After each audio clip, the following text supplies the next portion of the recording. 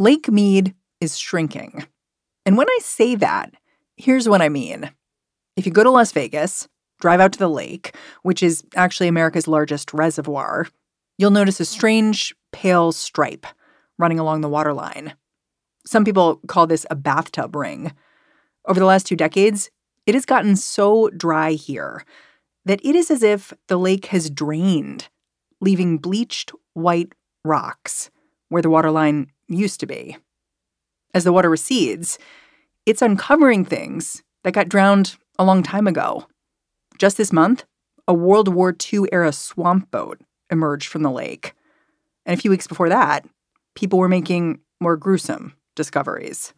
Just a short drive from Sin City out here in the wilderness this past Saturday, May 7th, human skeletal remains spotted at a popular recreation spot. As we discovered more and more bones, especially the jawbone, we realized this is definitely human. It definitely feels like some dystopian fantasy novel for sure. And I think that's characteristic of where we're at. Jason Smerdon is a climate scientist at Columbia University. He was one of the first people to look at what's happening at Lake Mead and all over the American Southwest and realize this isn't just any old drought. It's a mega drought. To him, the bodies being uncovered, they're just a small part of the story.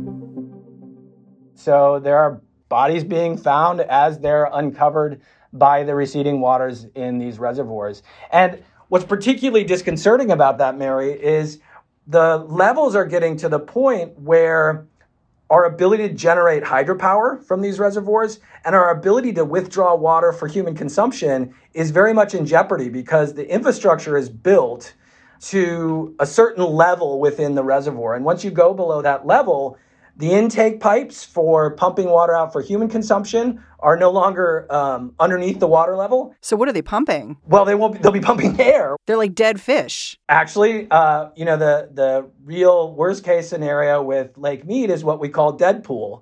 That's not a Ryan Reynolds franchise exclusively. It's also the state of the reservoir when it goes below the infrastructure's ability to take water in through pumps for human consumption and to take water in to generate hydropower.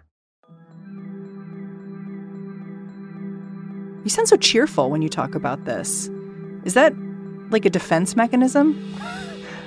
That's an interesting question. Put me on the couch. I'm not sure. I think, as somebody working in this area, we perhaps get desensitized to the real on-the-ground impacts. But, my take is also that for those of us working in this area, there's a sense of urgency and just rolling your sleeves up and getting to work to characterize the problem and thinking about how to fix it. Today on the show, inside the American megadrought, how we got here and how we're going to get out. I'm Mary Harris. You're listening to What Next? Stick around.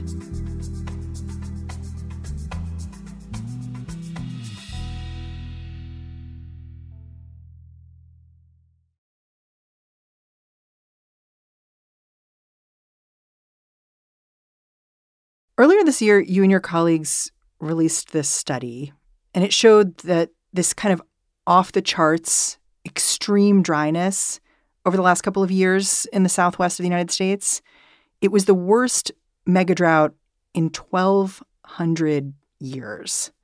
That sounds extreme. Can you just explain how you figured that out? Of course. Well, the basic observation that we use are tree rings. And so there's trees that live for hundreds of years in the Southwest, and there's tree ring records in beams that have been used to construct various structures out west. And you can look at the ring width in these records. And it turns out that most of the trees in the Southwest, because it's moisture limited, when they get lots of moisture and they're happy, they put on thicker rings. When they're in drought, they put on much thinner rings. And so by piecing all of these trees together back in time, we were able to generate soil moisture estimates from these tree ring records going back to 800 CE. 800? Yeah. To put that in context, Charlemagne was appointed the emperor of the Holy Roman Empire in 800 CE. So that's how far back in history we're talking. Over the last 12 centuries, the amount of water these trees got, it clearly waxed and waned. There have been droughts before, even mega droughts. But this time's different. Climate change has taken what might have been a dry spell and supercharged it. There's a real basic mechanism that is at play here, which is the increasing temperatures. So the increasing temperatures are what's drawing more moisture out of the soil and has really supercharged this drought and made it, by our estimate, 42% more severe in terms of the cumulative water deficit in the Southwest over the last 22 years. Though that warming is going to continue as long as we keep dumping CO2 and other greenhouse gases into the atmosphere. We very much expect this mega drought to end. It could end in a couple years. It could persist for another decade. It's really unknown how long it's going to continue into the future. But then you have this longer centennial trend that's due to the warming in the Southwest that's really characteristic of aridification. So a trend toward just a drier and drier baseline as you go out into the future. One of the things that's interesting about your research and others is the evidence that the situation in the Southwest right now is actually much worse because of the fact that the last couple hundred years have been wetter than usual and have given us a warped sense of what the climate should look like in the Southwest, just as we were ramping up population of that area. So we kind of built the Southwest on this assumption that was false, that it would have a certain amount of water. And that's kind of making everything more complicated. Can you explain that a little bit? So what's so interesting about the Southwest, and the classic example, is that in the early 20th century, the Southwest was in the middle of what's called a pluvial. It's like the opposite of a megadrought. It's a persistent period of increased precipitation and moisture. Sounds great. Yeah, it does. And it happens. But one of the reasons why that early 20th century context is so important is because the Colorado River Compact was drafted in 1922. And the drafters of that compact, this involves the 7 states that draw water from the Colorado River, which is so essential to the water resources in the Southwest. They drafted that compact based on an assumption that the amount of water in the river was characteristic of this pluvial period. So they based their allocations, which were absolute amounts of water, not percentage of water, but absolute amounts of water based on that pluvial period. Below the Grand Canyon, the Colorado flows into Lake Mead, over 115 miles long. The lake covers nearly 230 square miles. Lake Mead is a popular recreation area with excellent facilities. And that's created a lot of problems currently because these water allocations, the Colorado River Compact will be renegotiated in 2026. And in many ways, a lot of the water challenges throughout the Colorado River Basin have been precipitated by the fact that the compact was originally drafted assuming there was a lot more water in the Colorado River Basin than actually exists long term. You say it's going to be renegotiated soon. Are they going to try to do it better this time? Do you have confidence in that? Well, yes, I do. I think that there's a lot of local, state, and federal planners who are taking this very seriously. There's already been, the water restrictions were in place on the Colorado River for the first time last year, recognizing the precarious situation that we currently have. And I think that people understand in most cases that this is going to be a long-term threat for the region. You're seeing, I think, really optimistic and beneficial planning in a lot of the municipalities. So cities like San Diego, for instance, have done a great job at reducing their water consumption through a lot of measures, water recycling, instituting low-flow toilets and shower heads. So you're saying some cities are doing an okay job of sort of figuring out alternative ways to deal with this drought. But it really sounds like to me that without getting vast swaths of land on the same page here, including rural areas, farmers, and the cities, it'll be hard to fix much of anything. I mean, I think that's accurate. One of the, there's just competing trends out west. So the other story out for much of the western cities is they're some of the most rapidly increasing urban populations in the country right now. So, as much as San Diego has done a lot of good things to conserve and recycle water, their population is exploding. And you do wonder at what point demand exceeds supply. The story is also not great in all cities. So Salt Lake City is a place that's been in the news of late because of what's happening to the Great Salt Lake. Can you explain, just really basic, what does the Great Salt Lake look like now compared to what it looked like in, say, the 80s?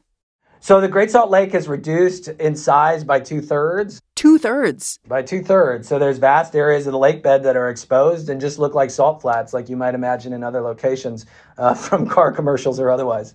So this is a really scary unfolding story and really, I think, encapsulates all of these different incentives. Salt Lake City is another urban area that's growing very rapidly. They have it's some of the cheapest water in the West, so they haven't raised prices for water consumption in the Salt Lake City metro area, and often price drives consumption.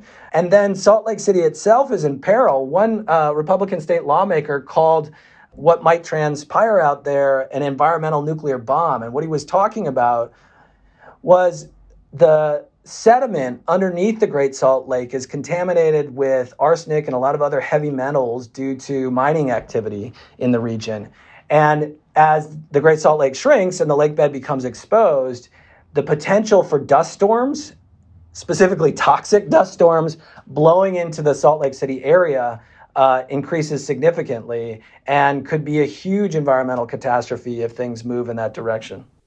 Well, here's the thing I don't get, which is clearly in Salt Lake, there are a lot of good reasons to address water usage. Like if an environmental nuclear bomb could be headed your way, that's a pretty strong incentive to do something. But it sounds like they're not. They're keeping water prices low. They're not putting all sorts of other limitations into effect that could affect water usage. What do you make of that? I mean, the answer to your question, first of all, I don't have a good answer to it. Also, outside of saying, it's part of human nature, I think, to put off some of these long-term threats if they're not immediately staring us in the face. I think that's a challenge of climate change in the sense that, for a long time, it's felt like a threat that's a long way off. It's kind of like by the time you address it, it's too late. After the break, how do you face down a mega drought? History gives you some clues.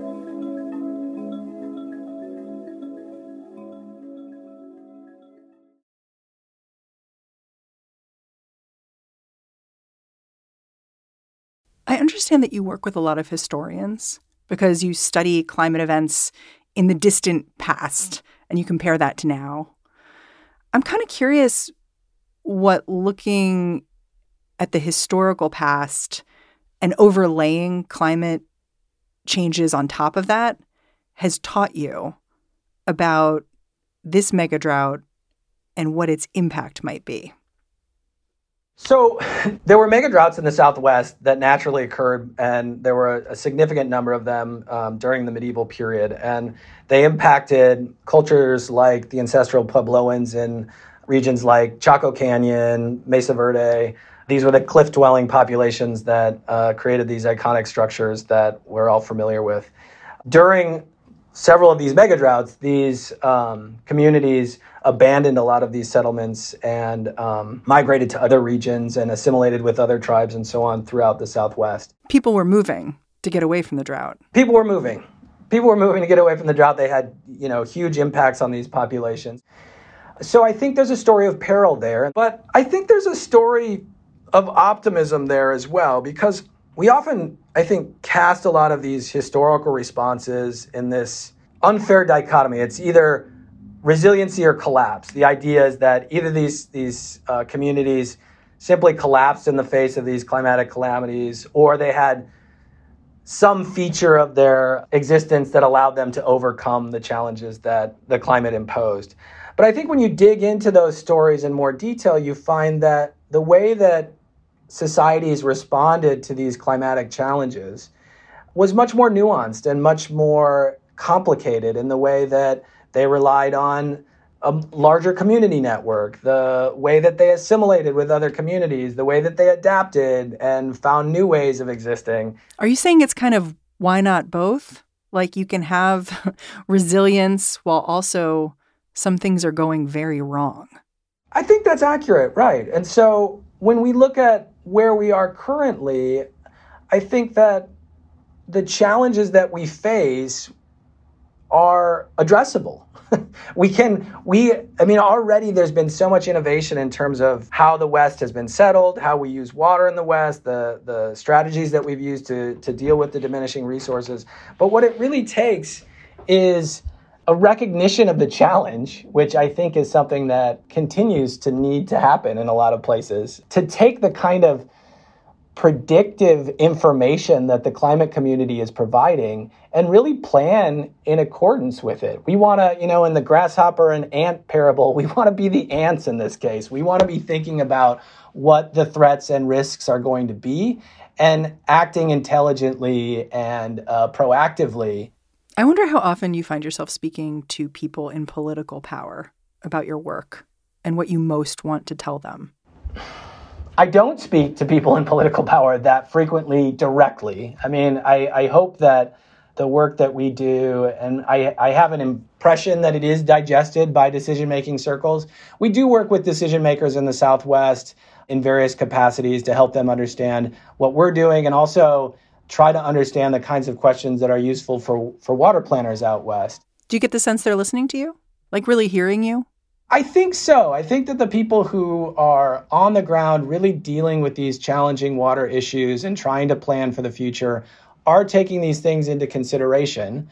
I guess, getting back to your question about what I would want to convey to them as my primary message, it's that this is really a fundamental threat that has to be addressed with urgency. And I think what tends to happen is climate change in the news cycle, climate change in the decision-making structure gets lumped in with a lot of other things. And I can understand that from a decision maker's perspective, just the fact that there's a lot on anyone's plate.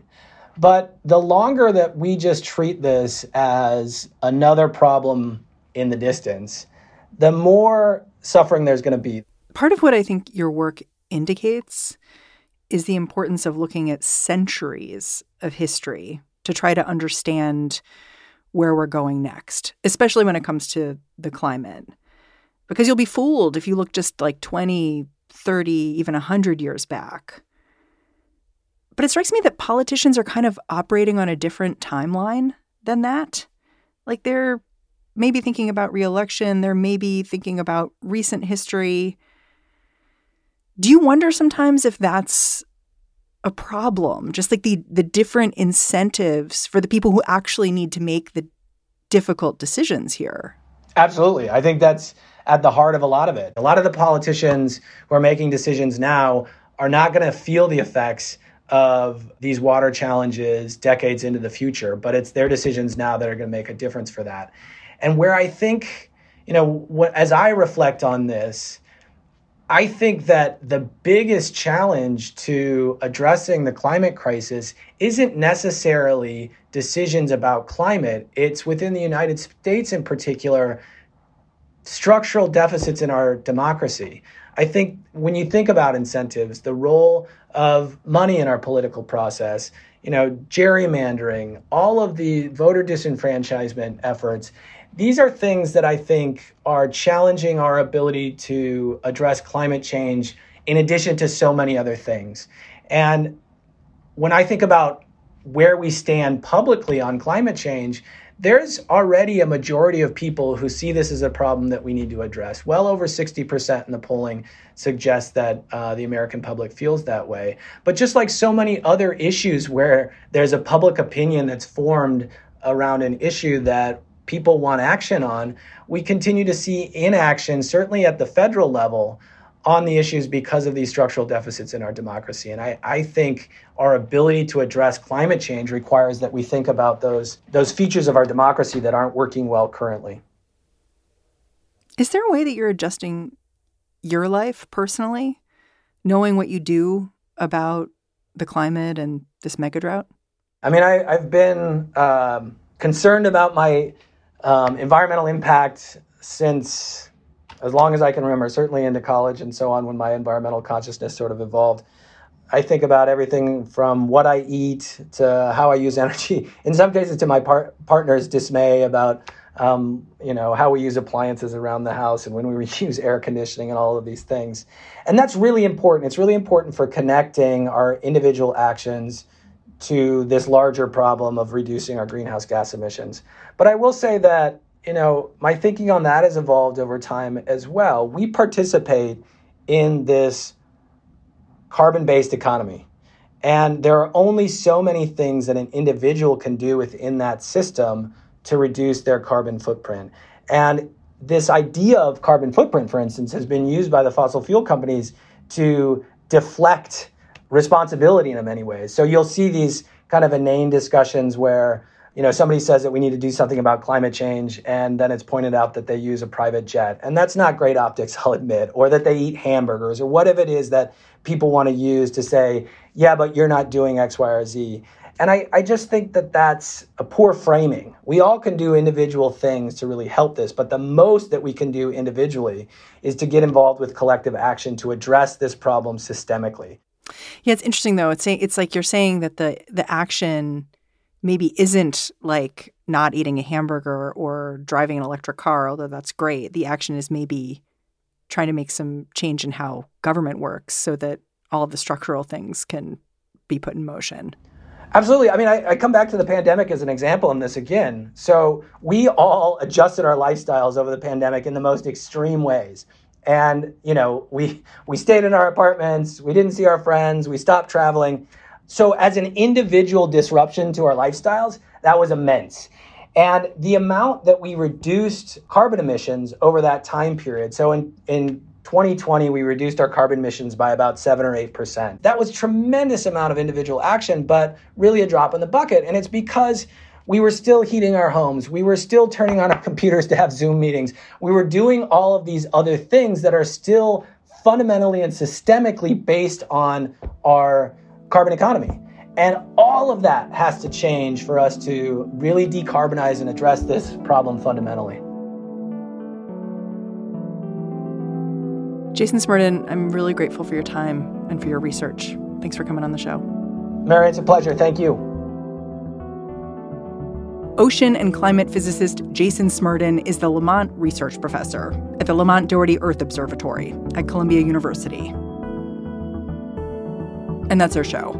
What Next is produced by Elena Schwartz, Carmel Delshad, Madeline Ducharme, and Mary Wilson. We are getting a ton of support right now from Anna Phillips, Jared Downing, and Anna Rubinova. We are led by Alicia Montgomery and Joanne Levine. And I'm Mary Harris. You can go track me down on Twitter, say hello, check out how my watermelon plants are doing. I'm at Mary's Desk. In the meantime, I'll catch you back here bright and early tomorrow.